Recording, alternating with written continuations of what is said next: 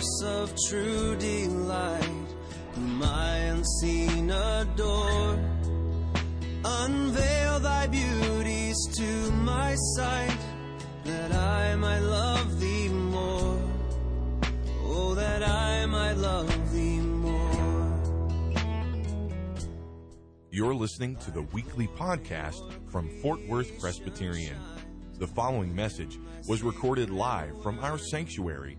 Our prayer is that this message would nurture a joy for loving God and loving people in you as you listen. See my bleeding dying. Open your Bibles with me to 1 John. It's found on page 1021 in your pew Bible if you don't have your own. In addition to Psalm 51, which we read together earlier, the sermon will be based on 1 John chapter 1, verses 5 through the second verse of chapter 2. This is a message we have heard from him and proclaim to you, that God is light, and in him is no darkness at all. If we say we have fellowship with him while we walk in darkness, we lie and do not practice the truth. But if we walk in the light as he is in the light, we have fellowship with one another, and the blood of Jesus, his Son, cleanses us from all sin. If we say we have no sin, we deceive ourselves, and the truth is not in us. If we confess our sins, he is faithful and just to forgive us our sins and to cleanse us from all unrighteousness. If we say we have not sinned, we make him a liar, and his word is not in us. My little children, I am writing these things to you so that you may not sin. But if anyone does sin, we have an advocate with our Father, Jesus Christ the righteous. He is a propitiation for our sins, and not only for ours only, but also for the sins of the whole world. This is the word of the Lord. Would you turn with me? We're going to begin in Psalm 1, if you'll turn. And it would be good, if you don't have your Bible, to pull that one off out of the pew and look on page 474 to get to Psalm 51. Let us pray.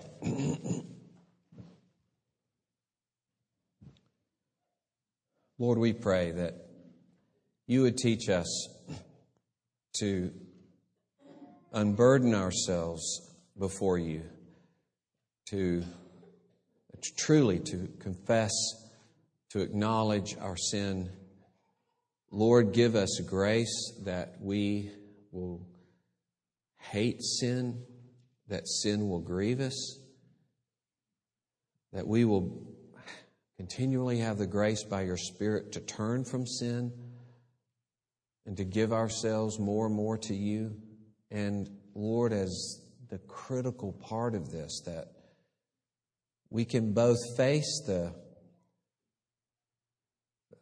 reality of our sin, the awful reality of our sin, and not make excuses, not cover it over, but to face the reality and yet, Lord, just as truly face the glorious reality of the forgiveness that we have in Christ Jesus, the accomplishment of Christ for us. Oh Lord, may our faith in your mercy, may our expectation, conviction of your accomplishment in Christ all the more enable us to confess our sin.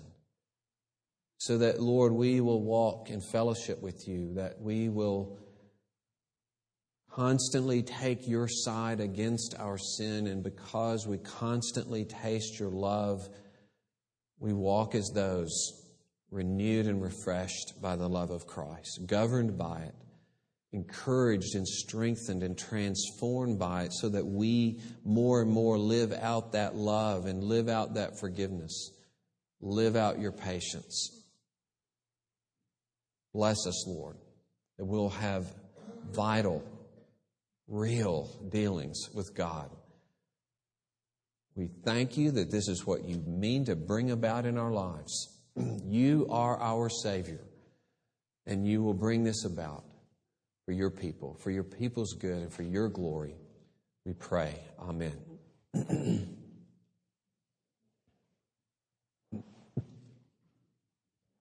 think the confession of our sin, both in a public way and personally, it's one of the most vital things, but probably the most difficult thing in terms of our relationship to God.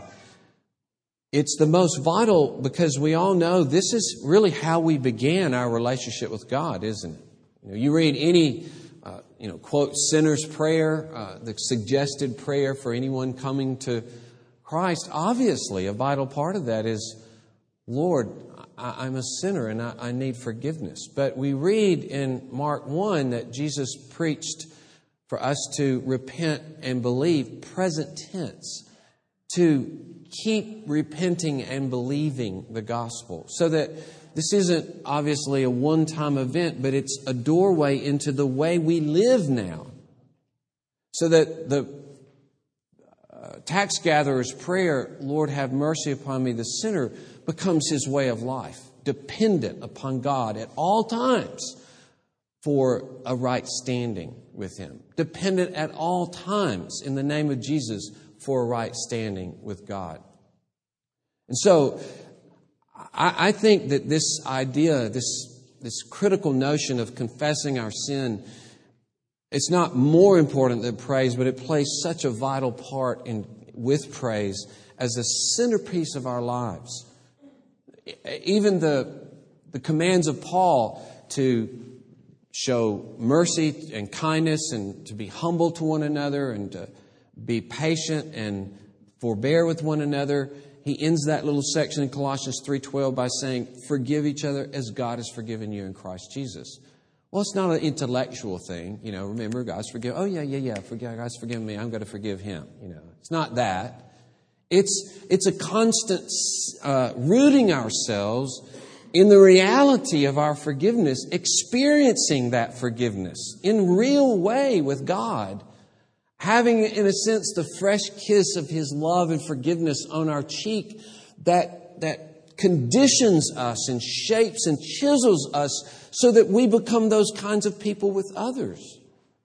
We're merciful because we've experienced mercy. We forgive because we've been forgiven. We know His patience and forbearance with us because we've experienced it and we continue to experience it. And it's out of that matrix that we live our life.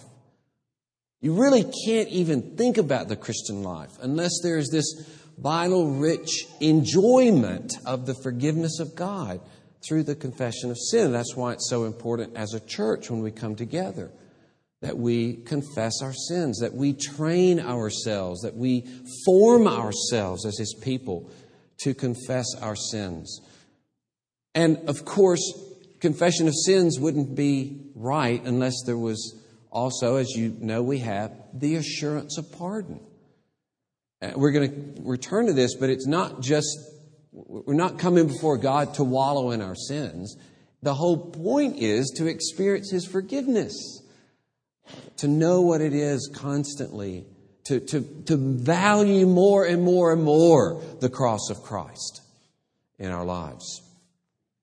So, as we come to this passage, Psalm 51, and we'll refer to 1 John as well, we have first His appeal to God in verses 1 and 2, and then we're going to look in second place at His confession in verses 3 through 5, particularly His confession that His sin is against God, and then His confession that His sin is really Him. Okay, there are kind of two parts of this, that I've sinned against you and that this wasn't just an accident. This just wasn't me stepping out of bounds. This was a reflection of what I really am. That's the hard part of confession. That it's me. This is really me that did this. But first there's this appeal, and I want you to notice, and this is a challenge for you and for me, notice he asks for mercy based on God's steadfast love, God's abundant mercy, and God's goodness here. So the appeal is automatic right from the start. It is not And it would be counterintuitive to say, Lord, forgive me because I hadn't done that much bad and I've done some good, which we tend to want to do. Right? We tend to want to say to God, if we've really been bad, we think it's all the harder for Him to forgive us. But our sin is not the basis for His forgiveness. Our doing good is not the basis for His forgiveness. It has nothing to do with it. You can't earn the forgiveness of God. That's ludicrous, but we tend to think that. I'd like to bring some good, so He says, since you've done this good, I can forgive your bad. As though if people were applying for financial aid, they'd say, look, I've got some, and therefore I just need a little bit. When they say, well, this financial aid is for those who are desperate, for those who don't have anything. That's what this is for. You need to prove that you have nothing, right? And that's the way the approach is here. And he says, Lord, have mercy according to your steadfast love, according to your abundant mercy. Lord, I look to the unlimited capacity, the unlimited love that you have as the only reason you would forgive me. Okay? It's nothing in myself. I look completely away from myself to you. And he describes his sin with 3 different words here. He says, blot out my transgressions, wash me thoroughly from my iniquity, cleanse me from my sin. And by using 3 different words, he's underscoring the seriousness of his sin, how complete and thorough his sin is, how full and rich but terrible riches of his sin. Interestingly, when we saw last week Psalm 32, he uses the same 3 words to describe his sin. He begins saying, blessed is the one whose transgression is forgiven, whose sin is covered, the man against whom the Lord counts no iniquity. Same 3 words. But the blessedness that these are forgiven, you see. And later in that chapter, in verse 5, he says, I acknowledge my sin. I didn't cover my iniquity. I said, I'll confess my transgressions. Same 3 words. So what's interesting about these passages, we bring the fullness of our sin before Him, and in fullness He takes them away. In fullness He blots them out. Every single one of them is washed thoroughly. The idea of blotting out as though erasing something, or cleansing as though cleansing a filthy garment. And so right away here, he is communicating to God that I hold nothing back. Everything can be said about my sin. And the words themselves mean slightly different things. For instance, transgression means rebellion. It means to revolt against God, against His authority. Transgression is a fist raised in God's face. Iniquity speaks of being distorted or twisted or perverse. Something bent, misshapen. So there's an ugly sight here. Something that's not what it's supposed to be, not what it was made to be. And then the word sin has to do with missing a mark. Aiming for something and not getting it, like a target. But it's more serious than that. It's the right way to do something and we don't do it. Like there's a right way to defuse a bomb. There's a wrong way. Okay? There's a right way to build a plane, or a right way to build a bridge, or the right way to clean water for a community. And there's a bad way. And so sin means I have ruined, I have not walked in the way that would have been prosperous and good and healthy. So with these 3 words, it's trying to get at the full ugliness and destruction and guilt of sin. And even there, he's not withholding what is there in him. And yet, even then, he's saying, Lord, with all that I'm bringing to you, this full weight of sin, Have mercy because of your steadfast love. Have mercy because of your abundant mercy. And I ask you, do you pray like that to God? Do you appeal to Him based on His mercy? And especially now that we are post the cross, to say, Lord, I appeal to you on the basis of what you've done in Christ Jesus, on what I see of your eagerness to deal with sin on the cross of Christ. Your desire, Lord, by sending your own Son and you, Lord Jesus, to bear that punishment. Oh, Lord, it helps to convince me that you want to forgive my sin.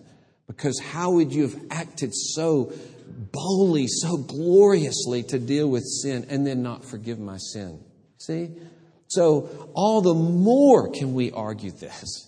How much more can we say, according to your steadfast love, according to your abundant mercies, your numerous mercies?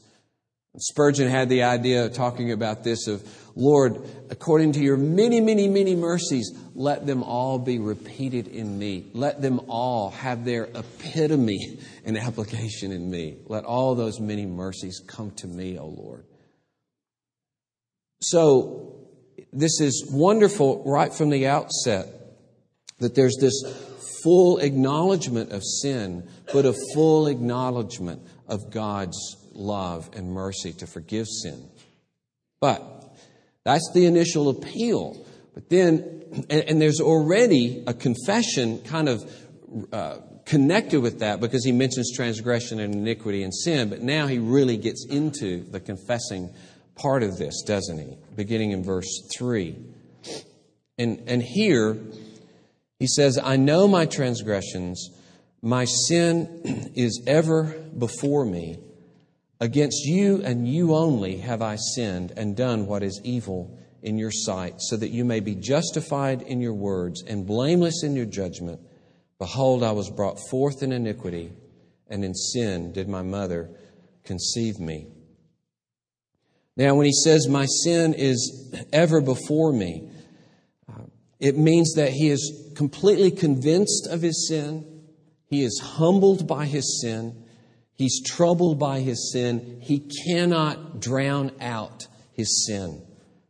He cannot ignore the stench of his sin. It's ever before him. It's very much, it reminds me of the whatever it was that died under our house a few months ago. And it didn't matter where you went in the house, the stench was there. And they couldn't get to it. We just had to wait for the animal to die. Well, in this case, the animal never dies, right? It just gets worse and worse. The stench begins to affect everything in your life.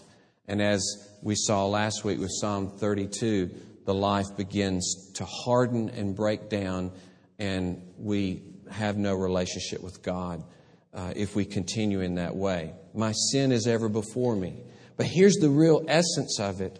Against you and you only have I sinned.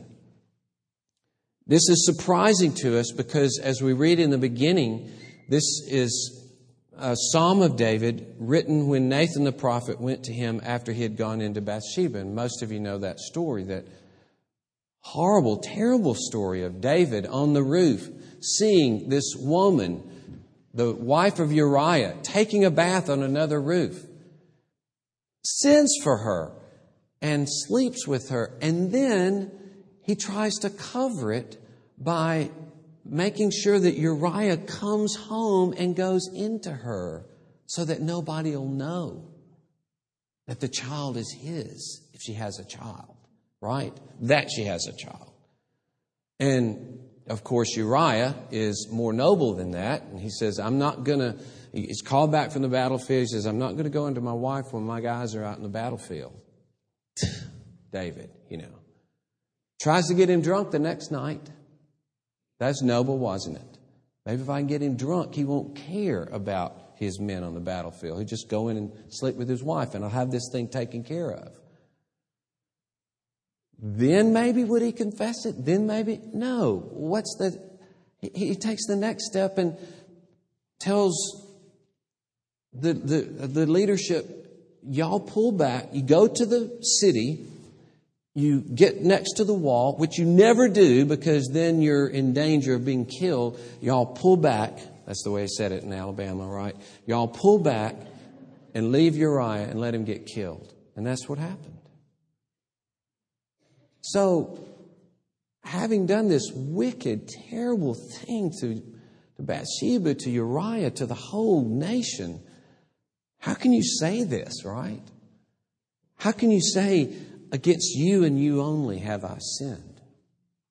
It's remarkable that when we really understand our sin, we're not so concerned at this point about yourself, though you have sinned against yourself in such a thing, or even others, though you've sinned grievously against others. You're not concerned so much about your punishment. You're concerned, how could I sin against such a good God as you are? Because all your commandments, the commandment of adultery, the commandment of murder, they're your commandments. You're the one that gives me life. You're the one that gives me health. You're the one that gives me any ability. We only curse Him with the breath He gives us, right? We only sin with the strength that God gives us to allow us even to live. Van Til would say, God has to hold us up in His arms for us to hit Him in the face. That was his little picture. And of course, all He has to do is drop us into nothingness. And so we're upheld by the strength of God, and by that strength and breath, we hate Him or rebel against Him. And this came to David. His commands are only good. His commands are according to His wisdom. So this sin is against God's authority. It's against God's goodness. It's against God's wisdom. And I'll tell you, it's only a miracle of God's grace that you can be consumed with the fact that you have hated God Himself. It's a miracle of God's grace. It's the beginning of salvation and the continuing of salvation.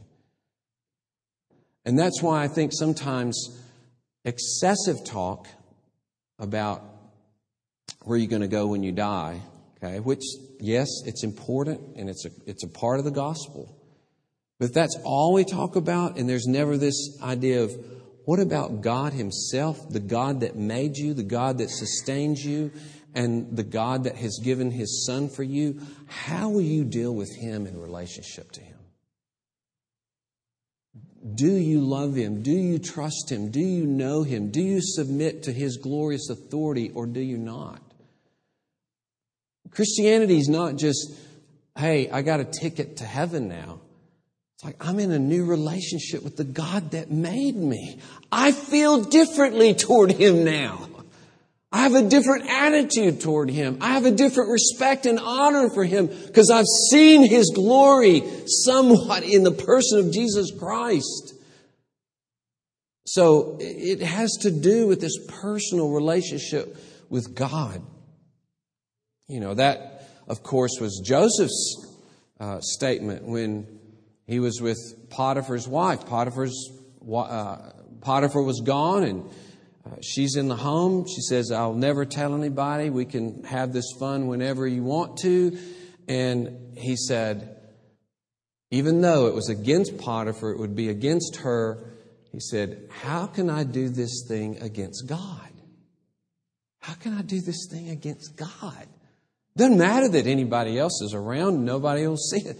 That has nothing to do with it. Don't you understand? It's God that I have to do with. It's Him that I love. It's Him that I treasure. It's His presence that matters to me. And, when He says here, I've done what is evil in your sight. That reminds me of the first commandment. You shall have no other gods before me. We usually read that as you'll have no other gods before me in that sense, right? You'll have no other gods that will be more important than me. But actually, he means you will have no other gods in my face. You'll have no other gods in my presence. The idea of, husband and children are sitting at dinner and his wife walks in as they're eating dinner, and she's bringing a man, and they begin right there on the couch. You're like, what? Yeah, that's the feel of this. You bring other lovers in my presence, and right in front of me, you will take them as your God. You'll take them and love them right in my face. Well, see, that's the feeling that David had. I did this right in your face. You were there.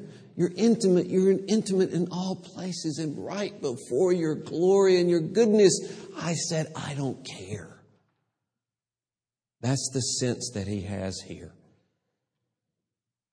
And we only sin when we get God out of the picture, you know. We want to think of him as distant. He's aloof. He's not caring.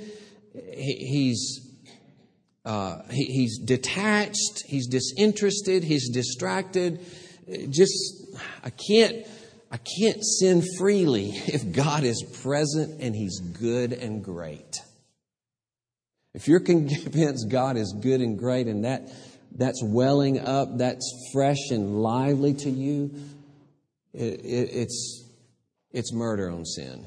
It's just murder on sin. You have that kind of love and honor to God. And that's difficult, isn't it? It's difficult to maintain this. Or we like to think of God as really unholy, just going to pat me on the head and say, go along, it's okay. We just, anything we can do to make Him into a different kind of God. But here, this sin is done against Him. So, you know, we say sometimes in the abortion argument, we're right to say when in arguing for abortion, the old slogan was used so many times and still is used, it's my body, right? It's my body. So hands off my body. I'll do with my body whatever I want to. And of course, first of all, we say, you know, actually it's like Wayne Stacy's little cartoon with the two little kind of babies up in heaven. And one of them, and they're both have been, or at least this one has been aborted. And he says, after all, it was my body, you know, making the point that there are two bodies, right? Y'all don't even share the same blood. You may be female, he's male. It's not the same body. Or if it's a young female, what about her body? Is it only grown females or young females' bodies that are to be protected, right? There are all kinds of arguments here. But all that being said, and yes, all that's true. It is another body. But you don't even have a right over your body, right? Your body is sustained by God. Your body is given to you by God. Your body is a privilege from God. You're His creation. And actually, the only thing we really have, Samuel Page, an older writer, says, sin is our natural wealth. Sin is all that we can really call our own. We've received everything else we have by mercy. And it's borrowed from God, and we depend upon God for it. Here's what we did. Here's what we made. Here's what we came up with. This is what we truly own. This is our truest possession. And David says it. It's my sin. It's my sin. And I've sinned against you. And he not only says this, that I've sinned against you, I've done this evil in your sight, so that there's full justification in your judgment. As you judge me, no one can say, well, it's absolutely fair. It's absolutely righteous. I deserve full judgment. That's why we have as our confession, as we've said before, the very first question, do you see yourselves as sinners before God, justly deserving His displeasure? Those words are framed very carefully. So that, of course, we all can say yes to things we don't believe in, but at least the opportunity is to confess truly, yes, I see myself as a sinner and I deserve justly His displeasure. It's a reflection of this text. But he goes on to say, I was brought forth in iniquity, and in sin my mother conceived me. And in this, he is talking about the fact that it's not just a freak accident that he has sinned, but that this is a part of his life. This is what he is. It's very easy for us to say, I've sinned. It's harder for us to say, as that first question asks, do you see yourself as a sinner? As a sinner. It's what Jesus says, isn't it, in Matthew 15, when his disciples were being called on the carpet by the Pharisees because they weren't washing their hands properly, and they would therefore be defiled when they ate. And Jesus says, what comes out of the mouth proceeds from the heart. This is what defiles a person, not what goes into him. As though, if I could just be by myself, I could be sin-free. Because I wouldn't have all you around, right? Anybody else that would make me sin, or anything in this world that would make me sin, then I could be pure because I'd just be by myself. As we said before, it's like the old Abbott and Costello thing where they nail the door shut and they put 800, pieces of furniture in front and they turn and there's Frankenstein right there in the room. And that's what we have. We have Frankenstein right here in our hearts. And so Jesus says, out of the heart come evil thoughts, murder, adultery, sexual immorality, theft, false witness, slander. It's not the nicest thing to say about people. Jesus says that's where all this stuff comes from. It comes from your heart. And as you've heard me say before, it's not just that your mind is in the gutter, your mind produces the gutter. That's the issue. David says, it is me. This wasn't an accidental thing that just happened. This was evidence of what I am. This was a showing of my true character. This is where I came from. This is inexcusable because this is what I am. Interesting that Jesus says the mouth speaks out of that which fills the heart. And in Romans 3, when Paul is talking about sin, the sin he talks most about is the sin of the tongue. And in James 3, when James is talking about sin, he zeroes in on the tongue. He says, if you can control the tongue, you can do anything because the tongue is so full of evil. I think it's because there is no filter. There's not even a long pipe between the heart and the tongue. Just whatever the heart feels, then it just dumps out in the tongue. Because that's what you are. That's where your heart is. Sometimes it just gets to the mind, and even then, of course, there's great wickedness. But there is from David no excuse here, is there? There is no hiding, no blaming anything. He says, it is me, it is me, it is me. And we need so much more of that in our relationships to one another, because in marriage after marriage and relationship after relationship, it's amazing how two people can sit there and he's defending his territory, she's defending her territory, he's blaming her, she's blaming him. And they're both right. Right? They're both right. But it would be great if you come in and he owns his stuff. He says, this is what I'm doing wrong in this relationship. And she said, this is what I'm doing wrong in this relationship. Then we'd be a lot more like David, right? That's our difficulty, isn't it? Seeing ourselves and having the grace to admit ourselves to ourselves what we are, what we've become, how we've sinned against each other. And in this process as well, one of the issues that we have is, we actually, I think, in many cases, refuse the comfort of God's forgiveness because we don't want to be consoled.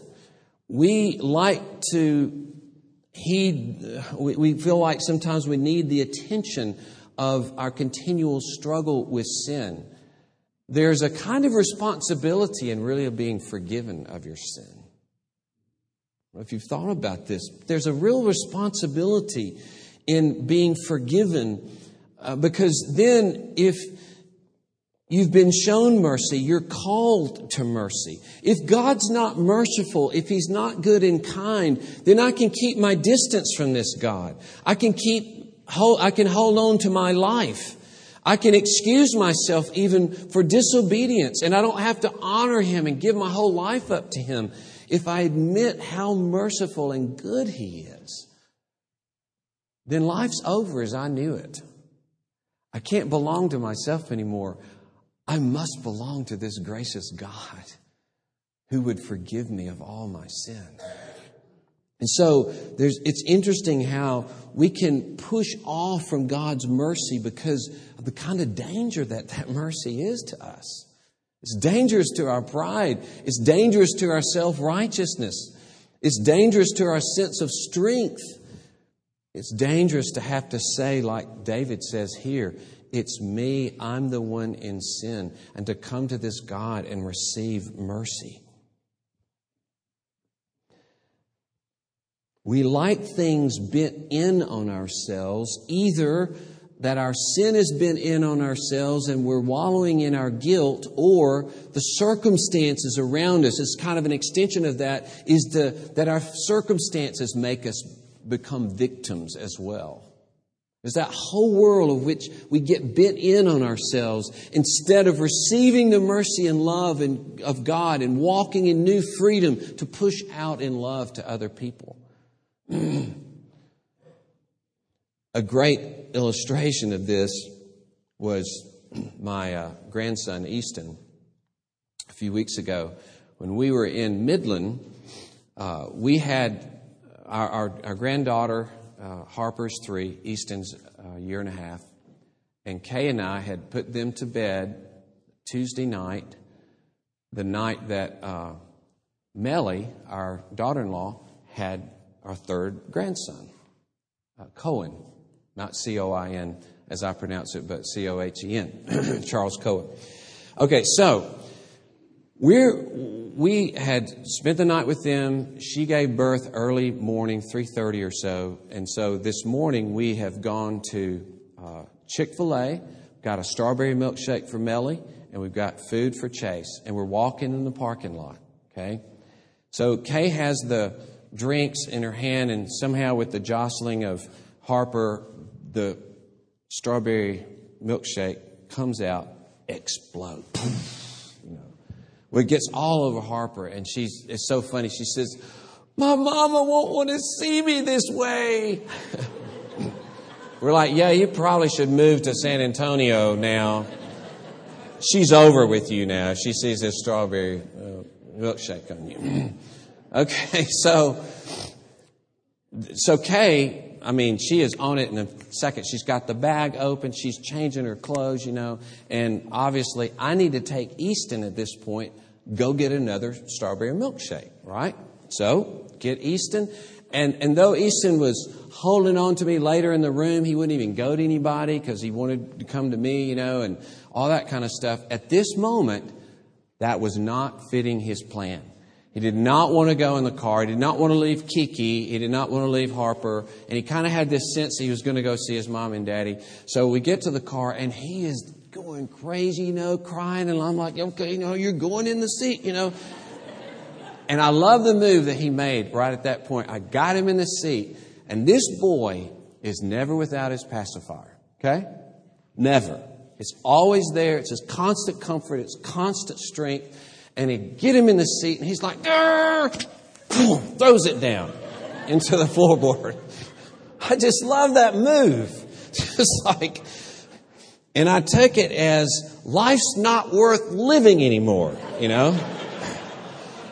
Or maybe it was, even this passy is an offense to me, out of my sight.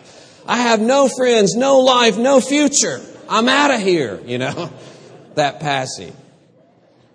Or maybe it was, I took it as basically this, and this is where it really hits home. I will not be consoled. Because that's his consolation. I will not be consoled at this moment. And I thought about, and I know this is pushing it a little bit, but I really think that we are like that in regard to the promises of God. When tough things happen to us, when we fall into sin, so many times we take the promises of God and we just rip them out of our mouth. They're our comfort, they're our strength, they're the whole way we can live out the relationship we have with God in the midst of difficulty and sin and struggle, is to keep clinging to His grace and His goodness.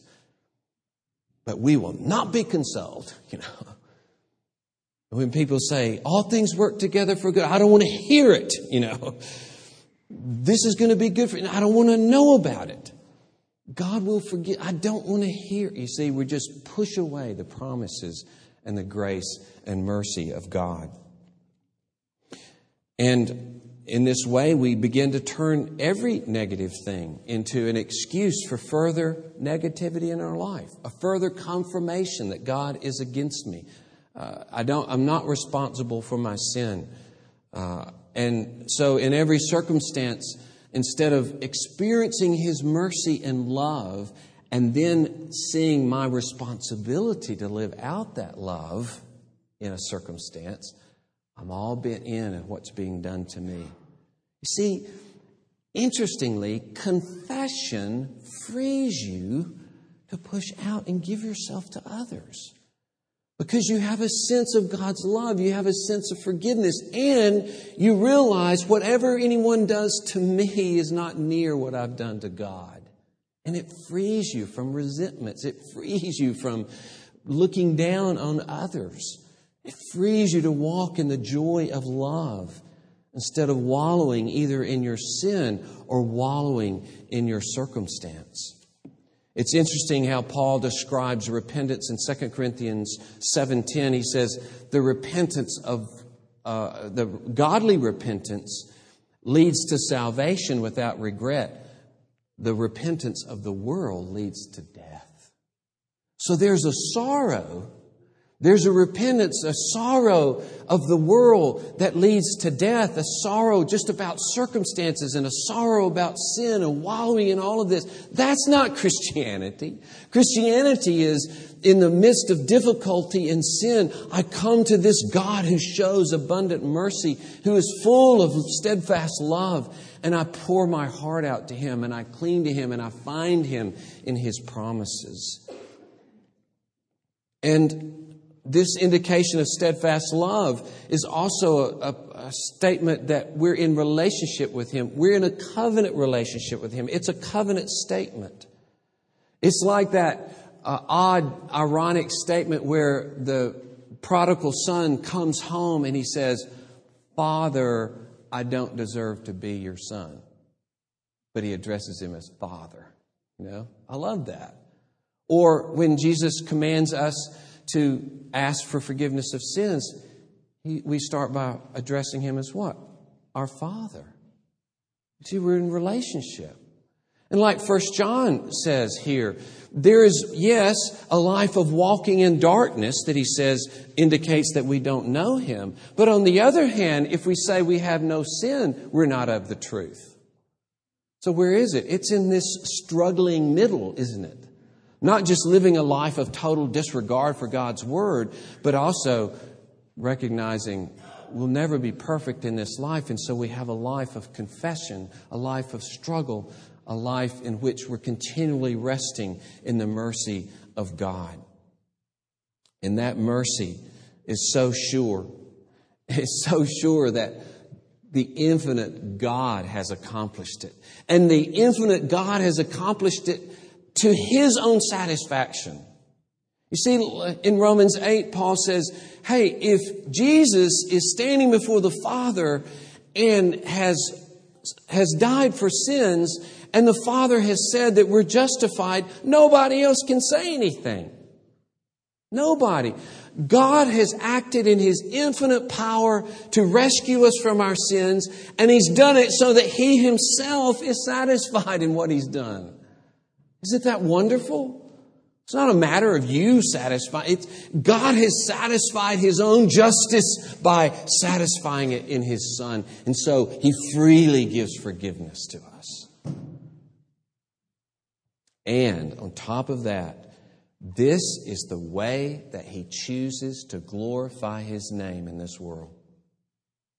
is for helpless, broken, run-down sinners of the worst kind to find forgiveness. That's how He's going to glorify His name in the earth. And the step up from Old Testament revealing of His love to New Testament, it's like a little book that suddenly opens up and it's a 20,000 square foot mansion, of what is opened up in Christ Jesus. If you're having a conversation with God and you're saying, Lord, all these sins that you're passing by in the Old Testament in this period of time, we see the animal sacrifices, but they continue, and it's like it's not really satisfied. I mean, what about your justice? Can you imagine what it would be like for God to say, I'm going to take flesh and I'm going to bear sin? Like, what? What? You're going to what? I'm going to take flesh and I will bear sin myself. We can't imagine that. We can't believe it. And yet that is what He has done. He's accomplished it in His Son. And so this provides us with the capacity, as John says, to openly profess our sin and confess our sin, because we have an advocate. We have an advocate. And He's our propitiation. And so I urge you, if you've not been confessing your sins, to walk in that joy, walk in that freedom, walk in that transparency as it begins to bring transparency in your relationships, transparency in this church. And think what kind of church we can become to those who come in who are in sin as we show this kind of love. Let us pray. Lord God, we pray that You would bless us in Your favor, to believe in Your abundant mercy. Oh Lord, open up our hearts to see Your goodness and grace. In Jesus' name, amen. The pleasing scene is clouded or with pain. Thank you for listening to this weekly podcast from Fort Worth Presbyterian. Our prayer is that this message was able to nurture a joy for loving God and loving people in you. Please visit our website for worship service times, directions to the church, and to subscribe to this podcast. Our web address is fortworthpca.org. Fort Worth Presbyterian is a part of the Presbyterian Church in America.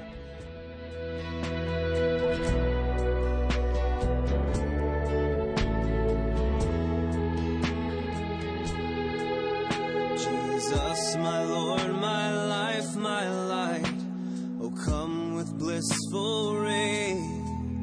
Break radiant through the shades of night and chase my fears away.